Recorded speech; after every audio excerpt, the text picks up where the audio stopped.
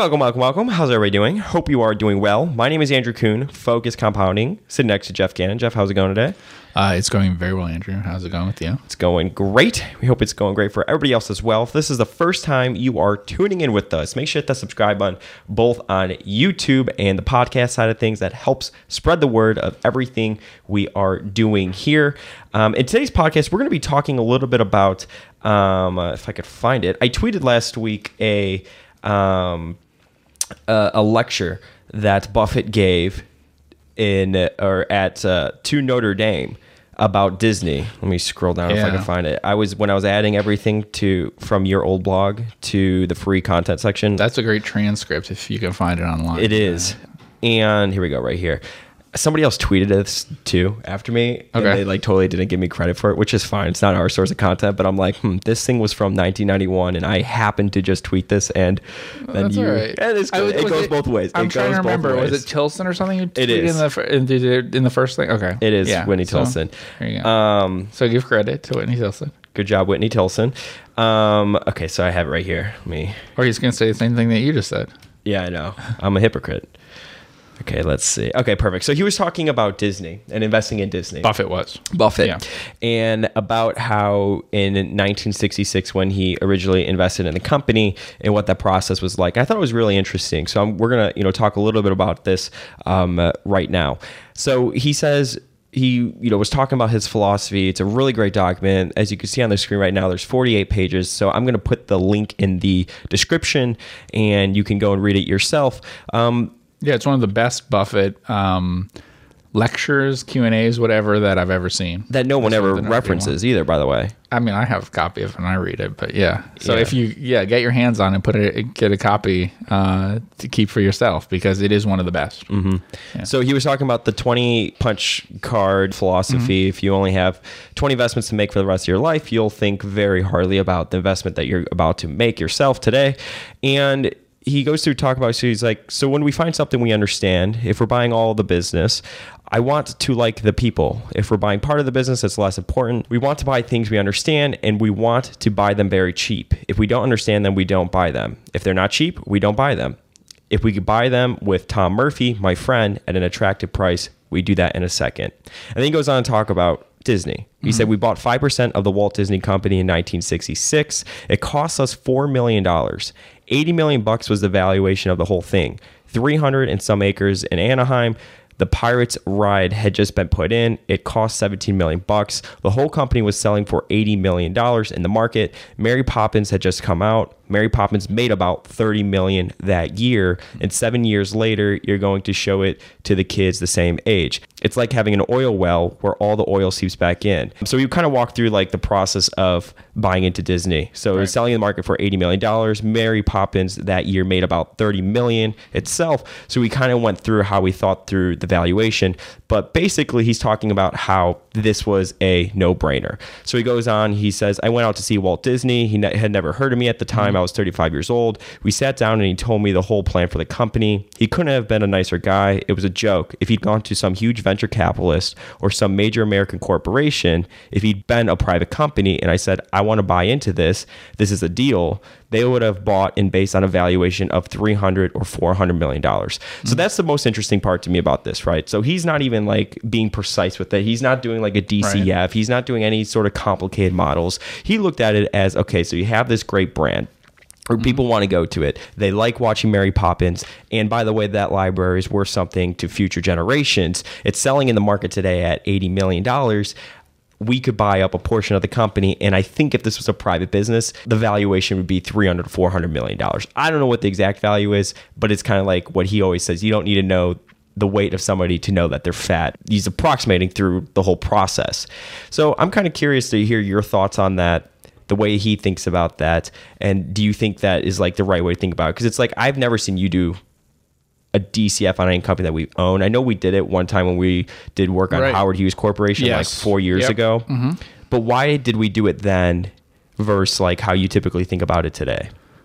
Well, that's a check on sort of whether your estimates are reasonable. So Howard Hughes and some things like that do have this problem where they have significant assets that might take a long time to be realized. You have the same thing with Maryland and Pineapple. You have the same thing with U.S. Lime or something like that, you have to ask, okay, if something has reserves to be selling land or to be selling lime or whatever for half a century, how different is that from if it, had sold what it could for 5 years and then has that remainder left over? That how much of that remainder, those later years thing, how much do they matter? And so you have to do a DCF for that to kind of test whether it's valuable or not.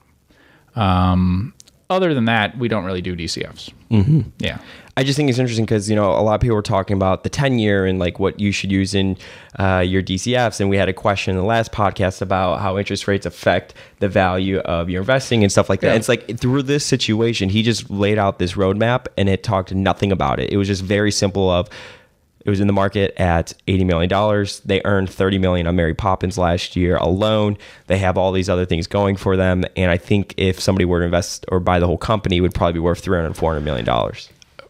We don't really use interest rates in DCS. I don't think there's any reason to use them because the truth is we use what Buffett would probably use in that situation, which is opportunity cost. Mm-hmm. So I don't think you need to know what anything is worth. You only need to know what anything will return. And then you compare it to other things you might buy and what it will return. So when people do these calculations and say, what is something worth? I find that hard to do. It could be true that something is worth a lot. But that it's worth a lot in a world in which returns are pretty poor, if that's true. So all you really need to know is, can I make 10% a year in this thing? Okay. And then is my next best choice 8% a year? Then would I rather do this, I think that's how Buffett thinks. I don't think that you really need to know what Disney is worth. You just need to know how much you would make off of it.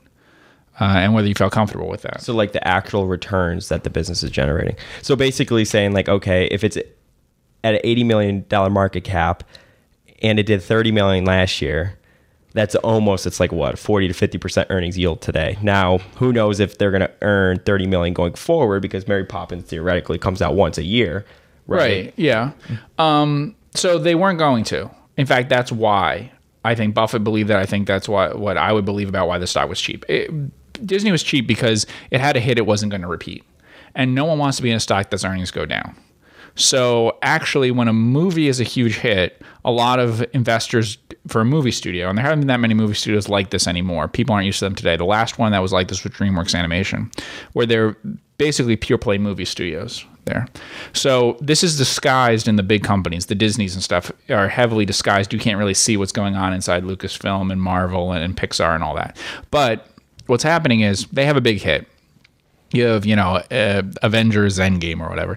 You're not going to have another one in a year that's as big a hit. And so when that happens, that earnings will drop off. And so everyone wants to be out of the stock. Because tough comps. Right. So Mary Poppins, everyone wants out of the stock because Mary Poppins was a big hit.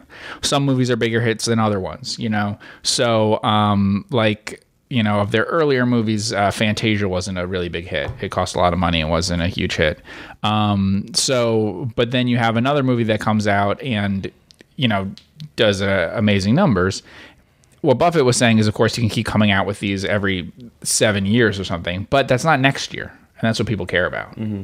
Right? Yeah. So a lot of these things are very long term.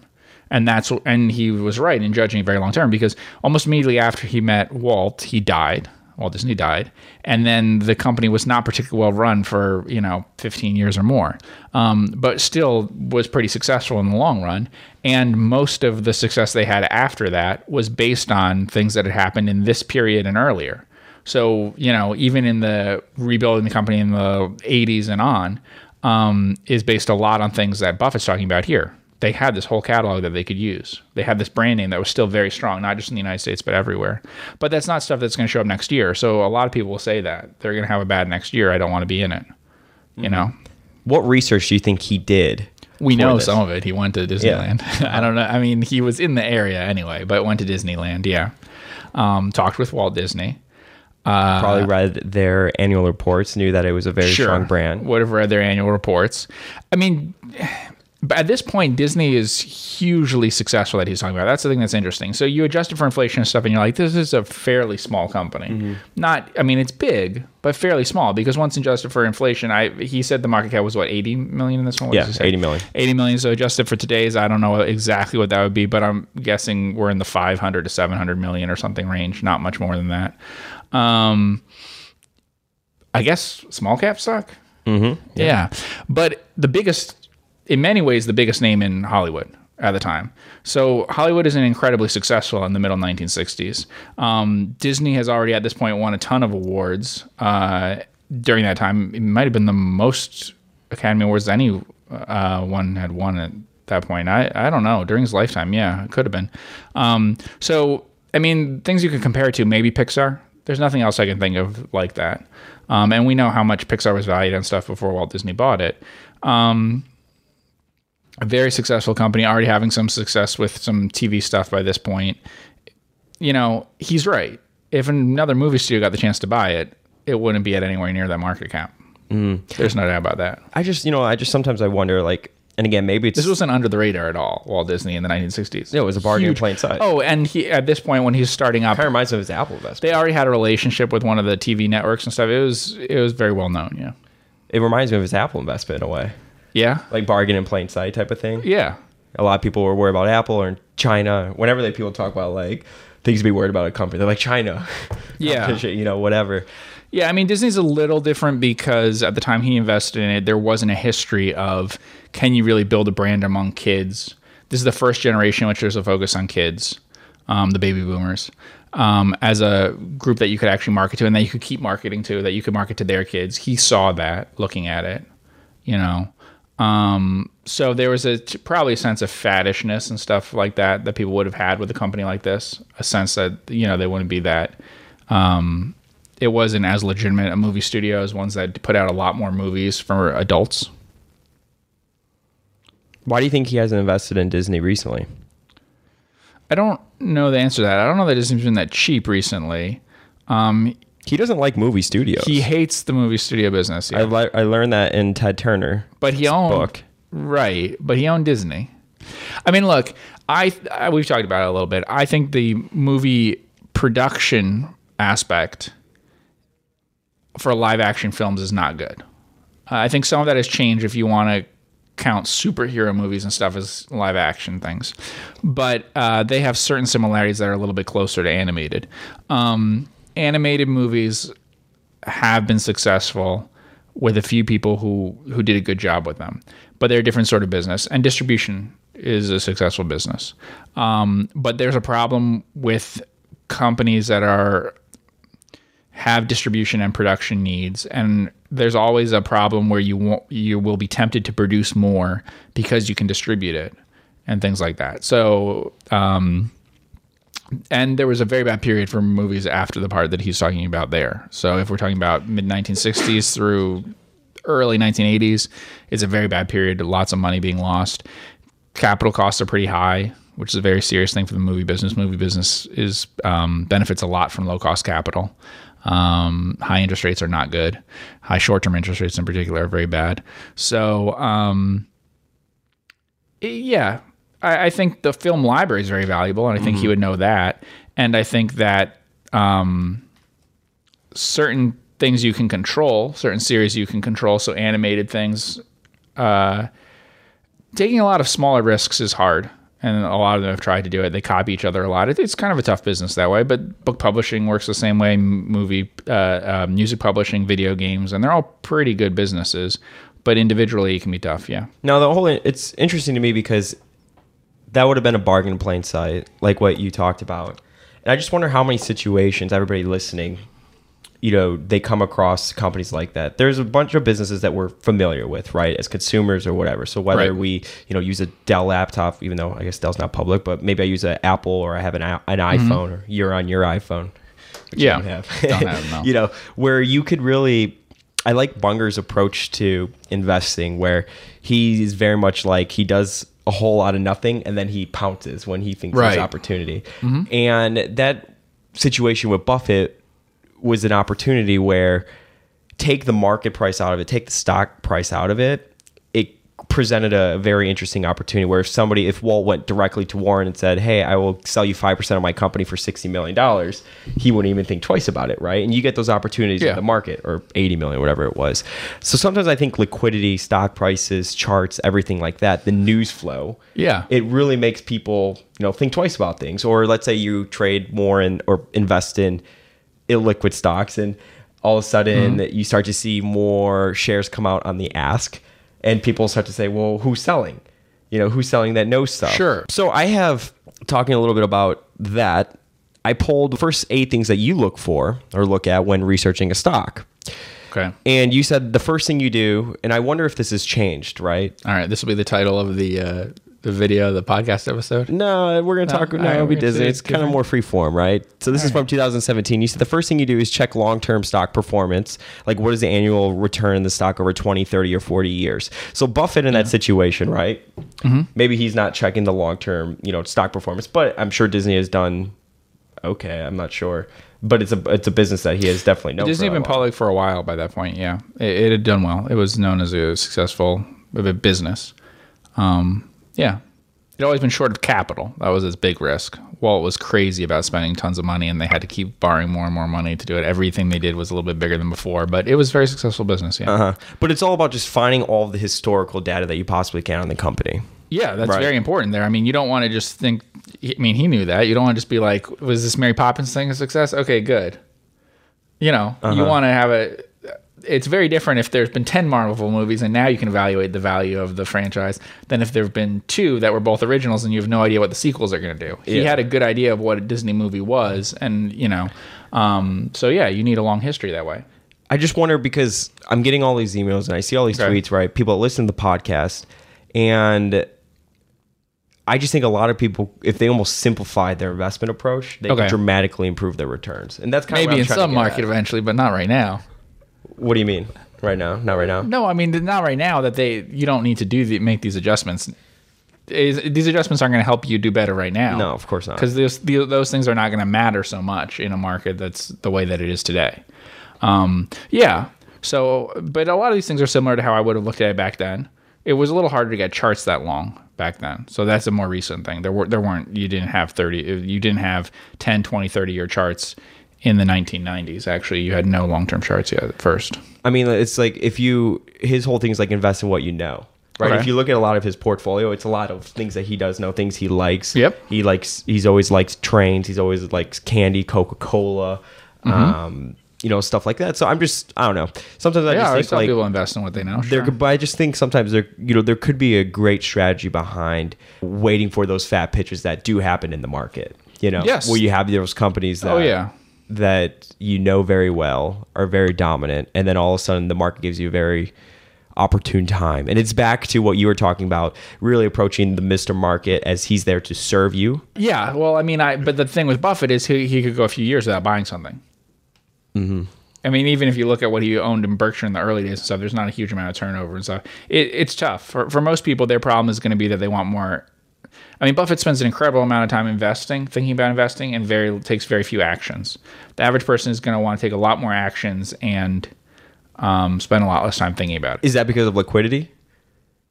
No, I think it's an action bias. I just think I think it's true in gambling. I don't think anyone wants to think about what bet to make for 30 minutes and then make one bet. I think they'd rather make 30 bets, based on instinct and stuff like that. They want hands to move faster and things like that. I think it's more enjoyable for people. Yeah, I mean, you look at Munger's portfolio, and he owns 3 stocks, right? What he calls 3 stocks. Lee Lu's Fund, Costco, and Berkshire Hathaway. Yeah, and I mean, I can even think of things that Buffett's done and stuff where, if anything, he's maybe had a little more turnover than he should have in some cases, that he would have done better sticking with some decisions that he made that were big decisions rather than making a few small decisions. If you just held Disney. Yeah, if you just held Disney, it would have done pretty well. Although Berkshire, I did the calculation one time and stuff. He would have done pretty well in Disney and American Express, but he did even better in Berkshire in those years because Berkshire had a very good run. And I believe he bought some Disney for Berkshire too, actually, in the early days of Berkshire. I'm pretty sure he did, but not a ton. It certainly would have done well, although, The business had a rough decade and a half or so after where he bought in, but was very successful afterwards. Yeah. I don't know. It's just if you were to run your own personal portfolio, and I think a lot of people that listen, they are individual investors, so they have the benefit of doing that. I just think there's such a advantage for those individuals where you're not constantly having to find new ideas if you're constantly getting new capital. But if you get new capital ever, you could always buy more of the company that you own or already own. But that's very hard for people to do. You sit on cash. I mean, my guess is I don't think Buffett really took money in and then used it to buy the same stuff he'd been buying before. I think he bought new stuff with it or held cash, until he came up with another good idea. I mean, Buffett's big successes, his home runs, are in a smaller number of industries that he knew pretty well and thought about a lot. And I do think that most people could benefit from that, focusing in on a few things and taking actions more rarely. The problem is, like I said, there are long periods of time where there's nothing to do in a certain area. So let's say you spend a lot of time thinking about insurance or banking or something. There are actually sometimes a few years where there's not really a lot of good choices. What are you going to do in banking in 2006 and 2007? Where everything's going well, in like backwards looking results, if you're looking at the trailing 12 months, all the stocks are pretty expensive, and they've made a lot of loans that probably aren't that great, or even if they didn't make them, their competitors made them, and there's not a lot of smart things that you can do. Energy stuff. Okay, you spend a lifetime thinking about like oil and gas and stuff, but when it's at $100 a barrel, what do you do? You see that with Buffett's things. I mean, he made a bunch of investments in newspapers and things like that, but he made them in kind of particular times. There'd be a few years where you could make them, and then a lot of years where you couldn't. So that's the problem with learning about any sort of industry that way. That there's, the opportunities come in clumps in a short period of time. Do you think he would like theme parks today, like Cedar Fair? He's never shown an interest in Six theme Flags, SeaWorld. No, he's never shown interest in those things. It's interesting because he's talked about Disney and his interest in that. And at the time, Disney was two things. It was a movie studio and it was theme parks. And he hasn't really bought into movie studios or theme parks. So, yeah, because I was looking, I think Six Flags, if you purchase Six Flags pre-pandemic, okay, and you held all the way to today, I think you would actually be up on your investment. That is the disturbing thing, right? Lately, the pandemic reopening type things and how far they've regained in a lot of these, right? Mm-hmm. So I talked about some companies that wrote up some companies like Marcus, who's theaters and also hotels, and some companies like that. And the recovery has been so big in such a short period of time when there's been no recovery in the business at all.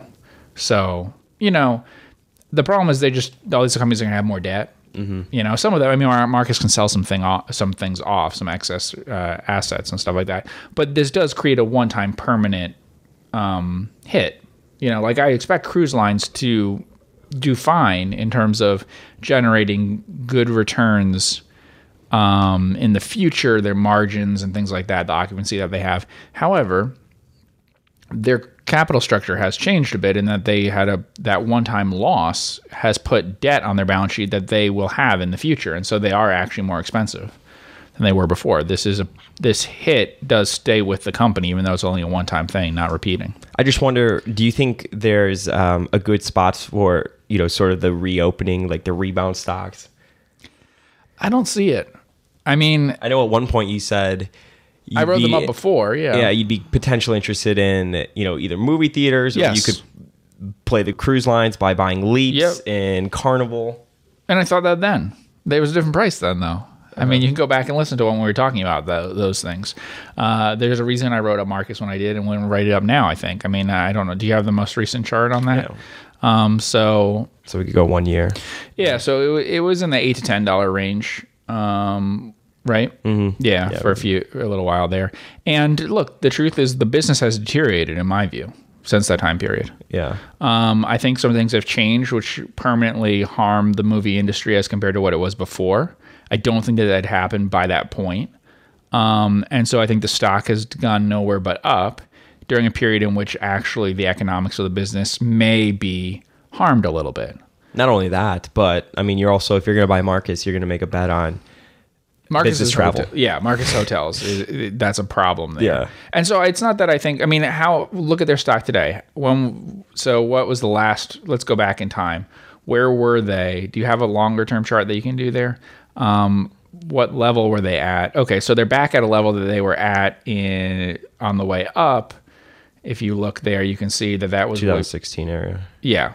So do we really think that movie theaters and business travel focused hotels are worth as much today as they were in 2016?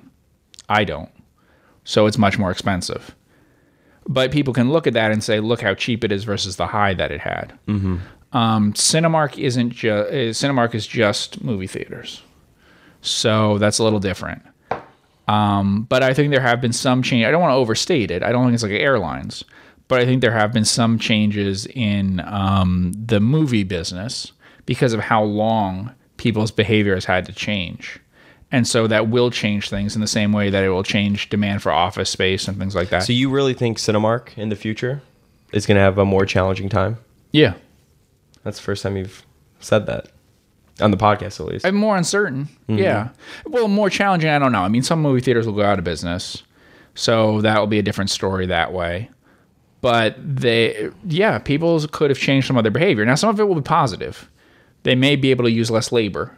They may be able to have people order more in-app, get things themselves, concessions right then. Marcus certainly experimented with that. Some other companies have. I think they can drive more higher spending on concessions without using labor. And controlling more of it inside their app and inside their membership programs and stuff, I think will increase because of COVID. People got used to doing that kind of thing during COVID. But no, I think that office space, I think that airline travel, I think that hotels that are based on business travel, I think movie theaters will be affected. And I think they'll be affected long term because of changes in behavior that makes them less certain now than they were before.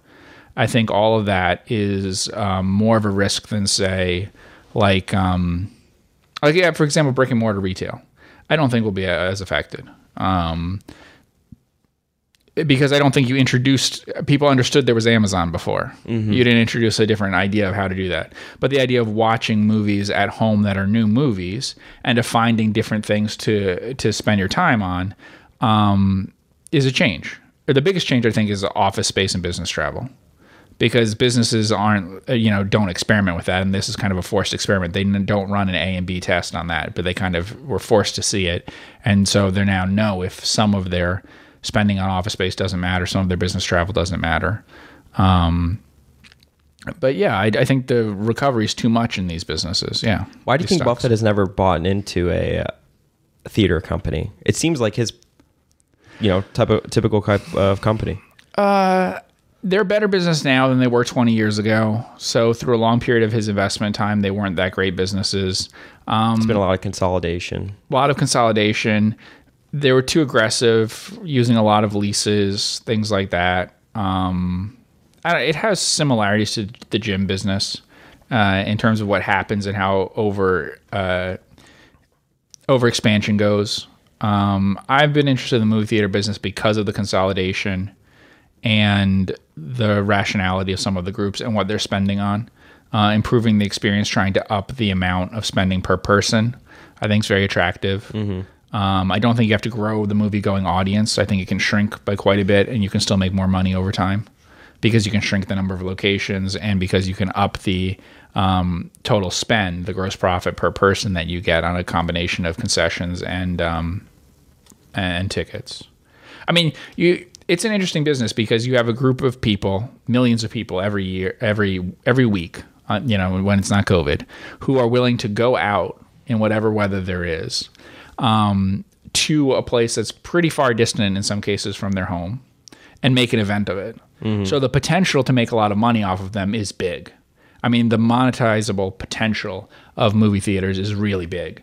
They are groups of people who want to be fed, who want to be entertained, who want to spend a few hours out. I mean, that's a really big opportunity. And so I think that you don't have a problem if your attendance goes down a little bit over time because the number of locations can go down over time, and because I think there's a lot of potential to make more money in different places, whether it's selling alcohol, whether it's selling more convenient type things for them, for higher quality food. Eventually there you will sell merchandise there for at some places. You'll use some of your floor space for that. You'll use some of your floor space for virtual reality, for arcades, for whatever other things happen to be popular at that moment. And you can compete with those things. So I think, movie theaters, I think, over time, if they've been given enough time to make this change, would be in a good position. What worries me about movie theaters is not like people not going to them and stuff. What's always worried me is the bargaining power between the movie theaters and the studios and what their interests are. And their interests aren't 100% aligned.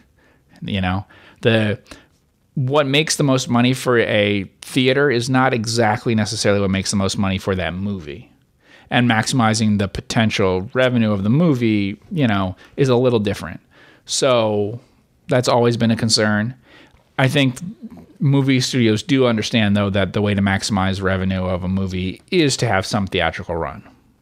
And I think they know that even now. They've seen that. And I'm a little, I don't know, I think some of the stories I've been told about things, like I've seen some things where they say that they've made as much money from releasing a movie without, in a couple cases, without it being running in theaters and stuff. I don't think they're doing the calculations correctly. Are you saying like over streaming it? Like streaming it as opposed to releasing it in the movie theaters? Yes. So in some cases what people said, so for example, there was some stuff like DreamWorks as an example through Universal.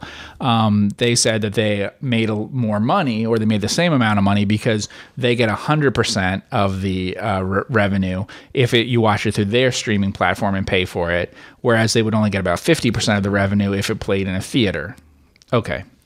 The problem with that calculation, though, is a few things. Number one with that one is they released a movie, a sequel to something, when no one else was releasing stuff.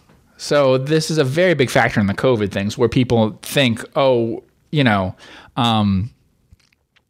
didn't release it into the same landscape that they had. And that's where you want to be careful. I think the studios understand that, but I don't know that the people writing about it understand that. If you have a world in which you don't put out any really attractive movies, and then you put out a movie that people really want to see, it will do huge numbers. A major reason that limits how much movies make, especially in theaters, is the other alternatives. Sure. And there's a lot of things about COVID that people don't realize with that. Like, why did people do so much of this thing or that thing? It's because they didn't have any alternatives. You get rid of those alternatives.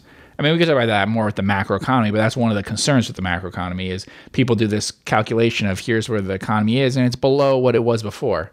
It's below what it was before with certain things shut down. Yeah. So you have to make the assumption that people will switch from what they're doing now to the things they're not allowed to do or can't really do the way they want to. Mm-hmm. But if you just start up those things that they're not doing right now and also kept all the things that people are spending money on right now, then your economy would be way beyond what it was before COVID hit. Same sort of thing. So it's a trade-off between them. A major reason why people watch certain movies was because they were the only options out there. A lot of movies were pushed. A huge number were pushed. I just wonder what is going to severely bounce back post-COVID, which we're, I guess, basically already there, right? But I guess everyone having the vaccine, everything opening up again. What's going to bounce back? What's going to be something new where, maybe we're not going to travel a lot? Like, what's the world going to look like? I mean, my feeling is cruises. Because now, we're talking about like competing against, for some companies, really strong comps because maybe they benefited from COVID, right? Yes. So some people could look at that, the trade's already over, for example. What's going to bounce back? What's going to be strengthened? What's going to continue in the future? So you think cruises will bounce back pretty quickly? I don't know about quickly, but I think cruises are one of the ones where I think I don't think anything has happened that will change people's behavior regarding cruises, whereas I think it has in other areas. I think people will be hungry to have people who love cruises, and it's a small group of people who do a lot of them, have been starved for it now for what will be a couple of years, and it will be a kind of experience that they haven't had before, and so it'll be something that they're interested in. They lost a lot of money, though, during the during COVID, and they're going to be carrying more debt because of that. And the stock price has recovered quite a bit already. I mean, some of these stocks have recovered a lot. So I'm not necessarily saying that the stocks look all that attractive to me. But I am going to say that I expect that when it does happen, that people can cruise regularly again. That the amount of bookings you'll see and stuff is going to surprise some people. And there'll probably be articles written about, isn't this insane? Why are people doing this and stuff? Because they would think that cruises would be the thing that people would be least interested in doing. Yeah. But I don't think so. I think the things that change are when you have the risk to business is when what you never want people to do is be able to trial the alternative, right?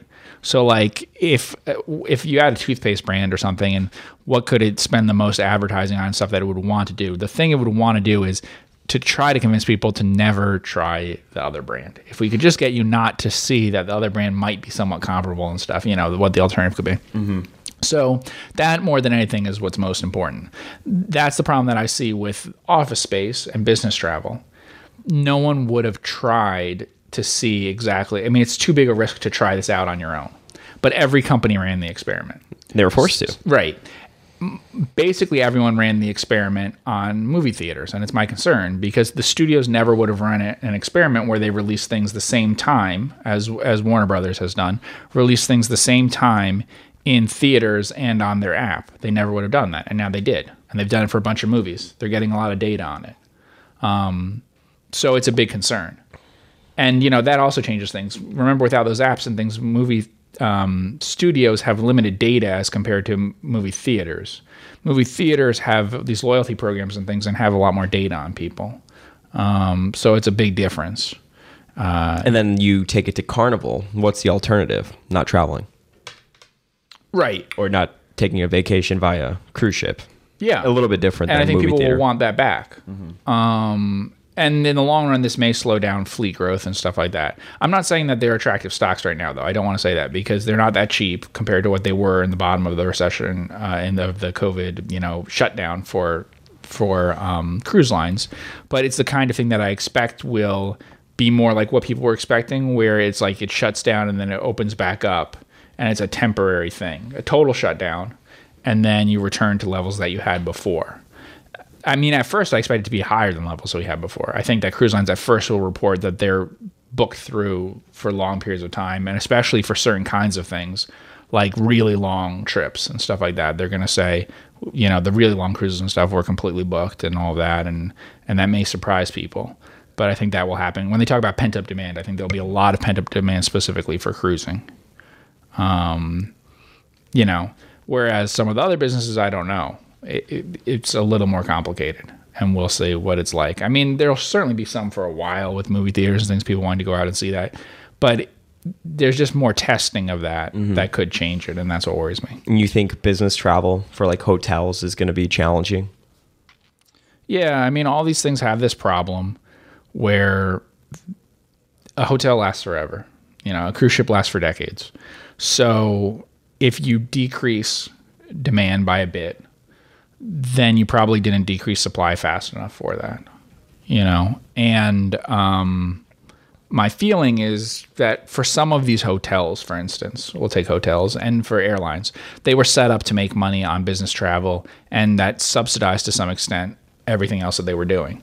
So there's lots of hotels where, although a lot of people in their hotel aren't groups and things like that, without the corporate business, they wouldn't really be making much money. So I think that will be a problem and will take a few years. And that's what we've seen before, too, is consumer recovers faster than business, in recessions like that. And so I would expect the same sort of thing. I do think that, yes, I mean, I think cruise lines will recover, use of cruises will recover much more so than business travel and airlines and hotels. Yeah, definitely. Got it. I really wonder why Buffett, it's surprising me that he hasn't bought more Disney through the years or theme parks in general. Maybe the more modern theme parks, they're very capital intensive. I don't know. He doesn't really talk much about them either. I've gone through the Buffett FAQ I have, or everything he's ever read or never talked about them. Nothing. No. Not a big entertainment person in terms of his investments, I would say. So, I say both movie studios and theme parks that way. It could. I don't know what it is. If it's concern about people's changing habits and things like that, I don't know. He gives McDonald's as an example for things, but then doesn't really invest in food things that way, restaurants and fast food and stuff like that historically. So there's certain industries he talks about sometimes and doesn't do a lot with that way. Disney, though, he put a lot of his fund into and everything. So at one time, he did like it a lot in the 60s. He seems to like things where people use it every single day, habitually. So, Coca-Cola, for example, Amex, slide in the card. It's true, and you don't do that with Disney. Gillette. Yeah. Shave every day. Right. I think Disney is a different... Because people have more choices. Do you want to go Disney World or do you want to... That's true, but here's the problem. Go to the ball game. You could say that, yeah. But here's the thing. He owns See's, which is a once-a-year purchase, basically. A gifted one. He could buy any candy business. He could have bought any candy business that people actually consume all the time. It's a totally different business, the candy business of what people buy at convenience stores and stuff to eat themselves versus what they gift once or twice a year. Mm-hmm. He bought the one that they gift a couple times a year. I think that things like Disney have a brand that's very powerful, even though we're talking about things that are, in a sense, not habitual. I've said that before with things, whether it's their theme parks or things, whether it's Marvel or Pixar or Disney branded things, that it has a brand that stands for something for the minds of some people. And that it's not really the fact that it's not habitual isn't a problem. I think that the durability of like their theme parks or something is big and more durable than a lot of businesses that are regular, frequent purchases. I'd have more faith in that than a Razor brand today. That Disney will be doing certain attendance numbers at its theme parks in 10 or 20 years, sure. Mm-hmm. Even though it's a once every some number of years for most people. It's not even a yearly thing to be able to go to a Disney theme park, but the idea of it, I think, means something that it doesn't in other ones in the industry. Disney's a little weird that way. It has pretty strong brands in areas that are fairly non-branded. There's little awareness from the general public of what studio's putting out a movie, but they know what a Disney movie is. There's little awareness of like theme parks. Basically, it's whatever is the one you can get to. I mean, sure, that's why if you ask people what theme park they go to and stuff, as a kid, it's like where they grew up. This is what was there. It's not, oh yeah, I go to all the Six Flags parks around the country or, things like that. But Disney has a special name for itself that way. That would be one of my questions if I were to have lunch with him. Okay. It would be, why haven't you ever invested more in theme parks, and his thoughts towards that. I'm kind of curious to hear that's one of my questions. Okay. If you were to have, let's say you won the lunch auction, so you paid whatever it's up to now, probably $3 million, right? What are some questions you would ask him? I don't know. I've never wanted to do that or thought about that or anything like that. When people talk about what would you ask, I have no idea. Yeah. That'd be kind of fun to see. I mean, you could ask questions about things that you weren't sure about from the past, I guess. He chose not to invest in Disney stock when Cap Cities did the merger. He could have just kept it all, kept stock and done that and continued to own Disney. He chose not to. But that was also TV networks. There's other things in there too besides that, because it had already merged with ABC. Cap Cities ABC was what was merging into it at the time. I mean, my thought on that one, I think I've said before, is I don't know if he would have done it because of Eisner at that point, how far along it was with Eisner and what was happening, but maybe I'm wrong. He didn't like movie studios. In the Ted Turner book, when they were talking about he was going to have a meeting with Buffett and whoever Ted Turner was with, I forget who it was, but he said... whoever Ted Turner was with, but it was... Turner might have been there with... I forget if it was Malone, but anyway, it was definitely Murphy and Buffett together. Murphy and Buffett, yeah. Yeah. I think Murphy... who was... Somebody told Ted, whatever you do, don't talk about wanting to start a movie studio or Well, he wanted to buy a movie studio, yeah. And so... And Ted Turner was pretty aggressive with those sorts of things. I'm sure Buffett didn't want someone to be buying in a bidding war a movie studio. I'm sure he liked movie studios less than any other business at that time. And I do want to point out, this was a period that was some of the worst times for movie studios. The middle part of the century was a time that was really hard for them. The last 25 years has been better than the, let's say, 30 or so years before then. And he was talking about it in that period. And he said the meeting went well until he told them that he would want to buy a movie studio. He said Buffett just kind of is like right there. It was done. No, he didn't want to be involved with that. Sure. And it's completely changing what the company was. I mean, you read the Turner book, so he would do that all the time, where he would completely Ted, yeah, he was a bit crazy. go in a different direction that way, right? He's my type of crazy. So someone be investing in the company, right, thinking they're buying into UHF stations or whatever, and then it's okay, now we're a superstation doing all this stuff, so now we're some sort of cable company, but then bought professional teams, right? So you'd be in that business, which you hadn't expected at first. Then you'd be invested. Then you'd be trying to take over a movie studio and all of that went on. Then you'd be launching 24-hour news network. Yeah. All those kinds of things. And he was doing that constantly. Some of his success came from ending up with a board that actually stopped him from doing anything. He had to basically give up significant control of the rest of the cable industry, and some of that was a pretty successful period. I don't know if he would have been successful without it. The things he bought up and stuff did do really well, but they were going to consume a lot of cash and everything, and he was going to keep having to come up with more financing, whether it was issuing a lot of bonds or what he was going to do.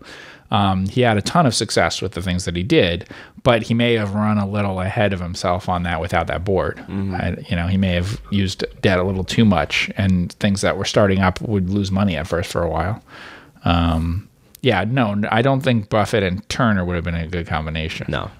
Yeah, it seems like the exact opposite of somebody that Buffett talks about wanting to invest with. Yeah, and if you want to see about the movie studios not being a good business and everything, read The Curse of the Mogul, right? Which one? Bruce Greenwald, The Curse of the Mogul.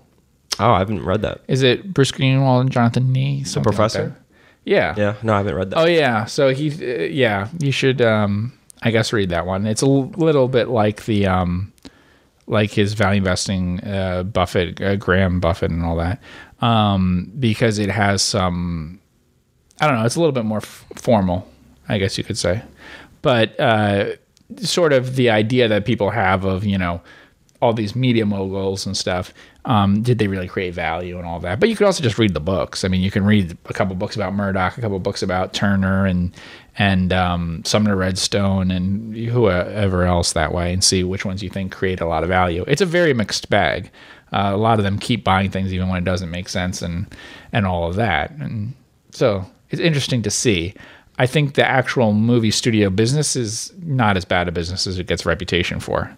I think some of the stuff attached to it is not necessarily that good, and there's a temptation, if you have a movie studio for various reasons with economies of scale and stuff, to do too much. There's a very strong tendency in that Hollywood's gone better at, but there had for a very long time been a strong tendency to produce too many movies.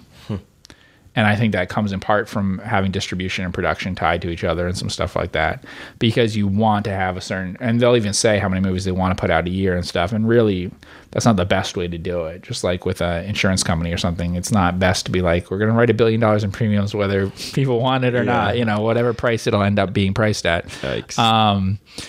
So if Paramount says we're going to do 12 movies or something, then they're going to try to, you have to do that, and you have to plan a few years in advance to do that. And so sometimes you end up putting out too many movies. And there were periods where they did. They've cut back on that. The major studios have, if you look at movies released by the major studios, it's been a number that's been trending down for a long time now. They've been strongly under 100 movies released by major studios on average for a very long time now, whereas on average, the price per movie created, though, has gone up, too. Yep. But maybe that's a better model. Yeah. To do that. There's reasons why I think that might make a little more sense. Now, there's actually a ton of movies because independent studios and stuff release things that aren't counted in what I just said. But, making fewer, and there's just a lot fewer movies that aren't based on some pre-existing material. There's more sequels. There's more lots of things that way. But, you have those libraries from this, which is with the Turner things and stuff we were talking about, with the Disney things. I mean, that's the thing about Disney Plus, right?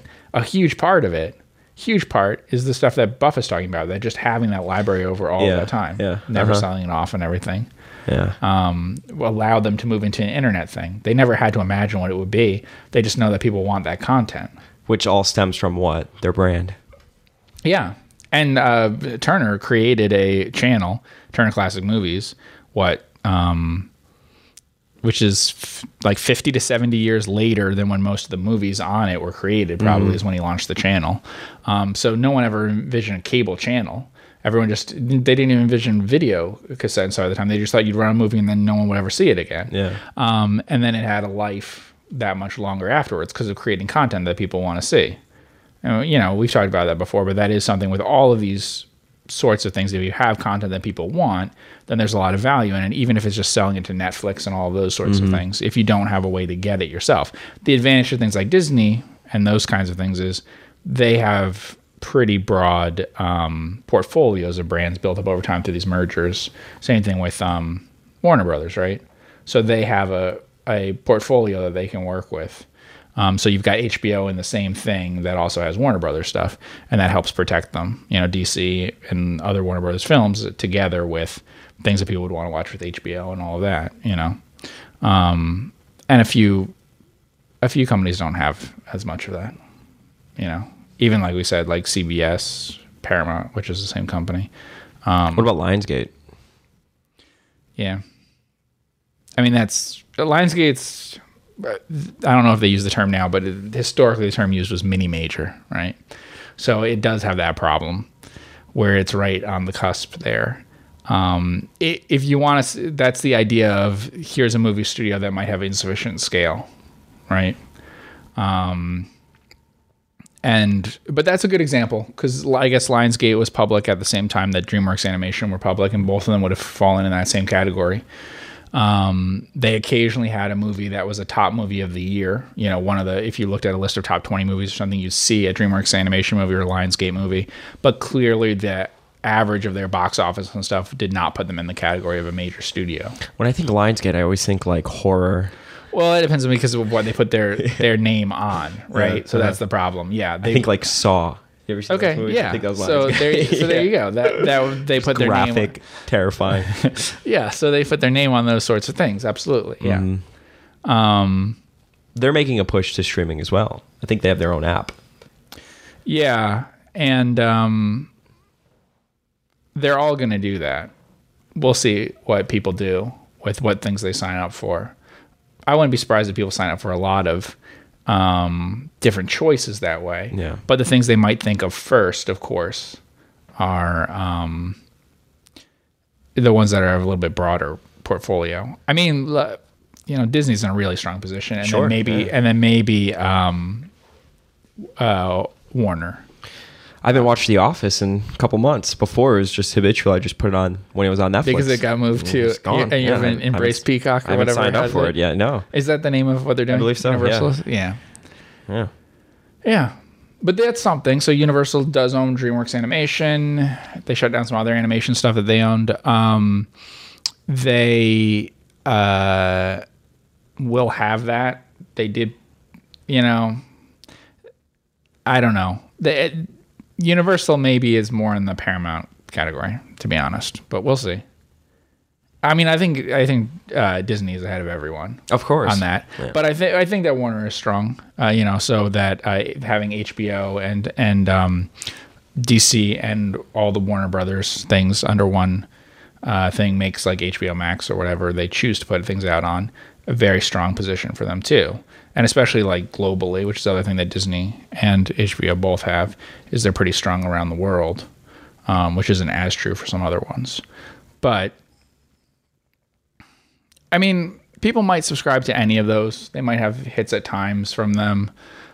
But I do expect them to be more Netflix, Hulu, Amazon, and some of the names of the biggest studios we just talked about.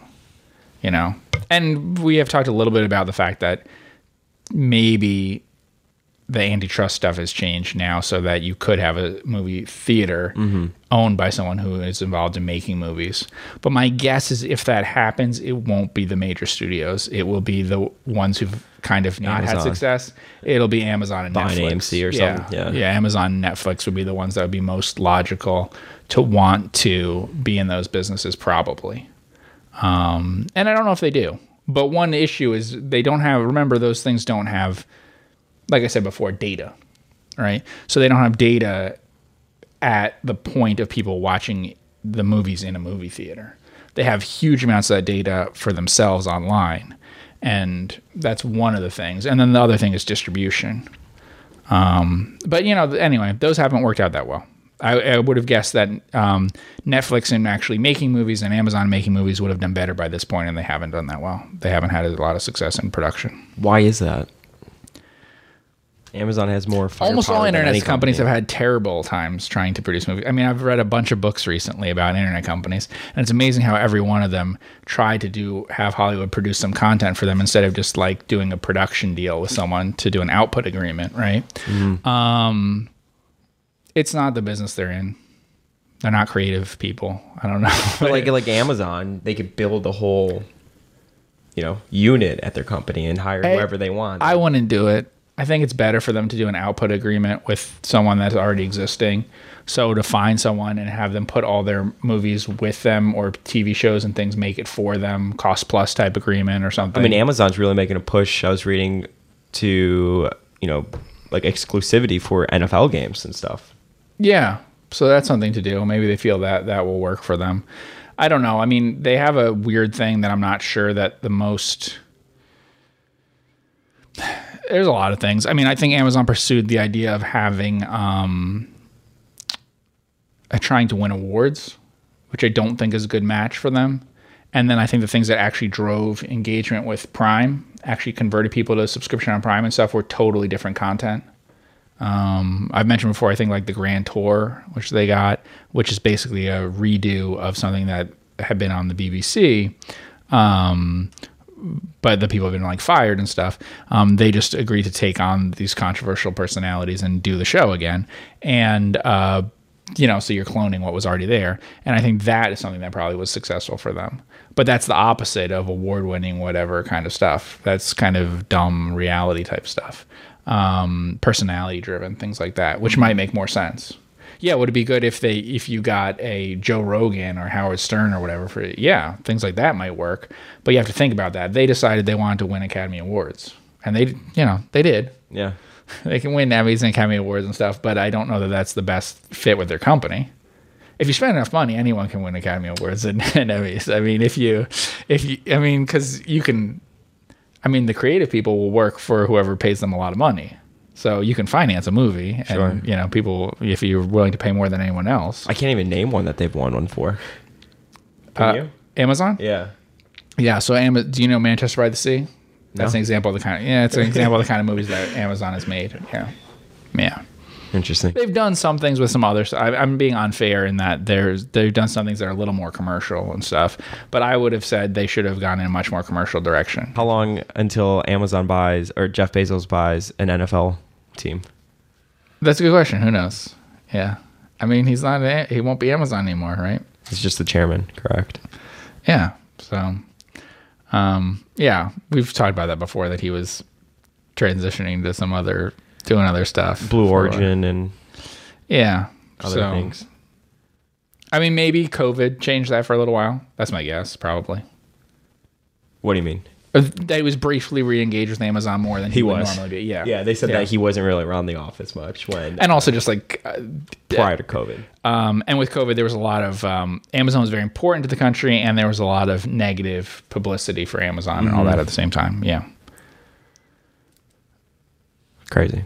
I don't even know what the title of this podcast, but I hope that you enjoyed all 1 hour of it. Thank you so much to everybody for tuning in with the both of us. Make sure you hit that subscribe button both on YouTube and the podcast side of things, and we will see you in the next podcast.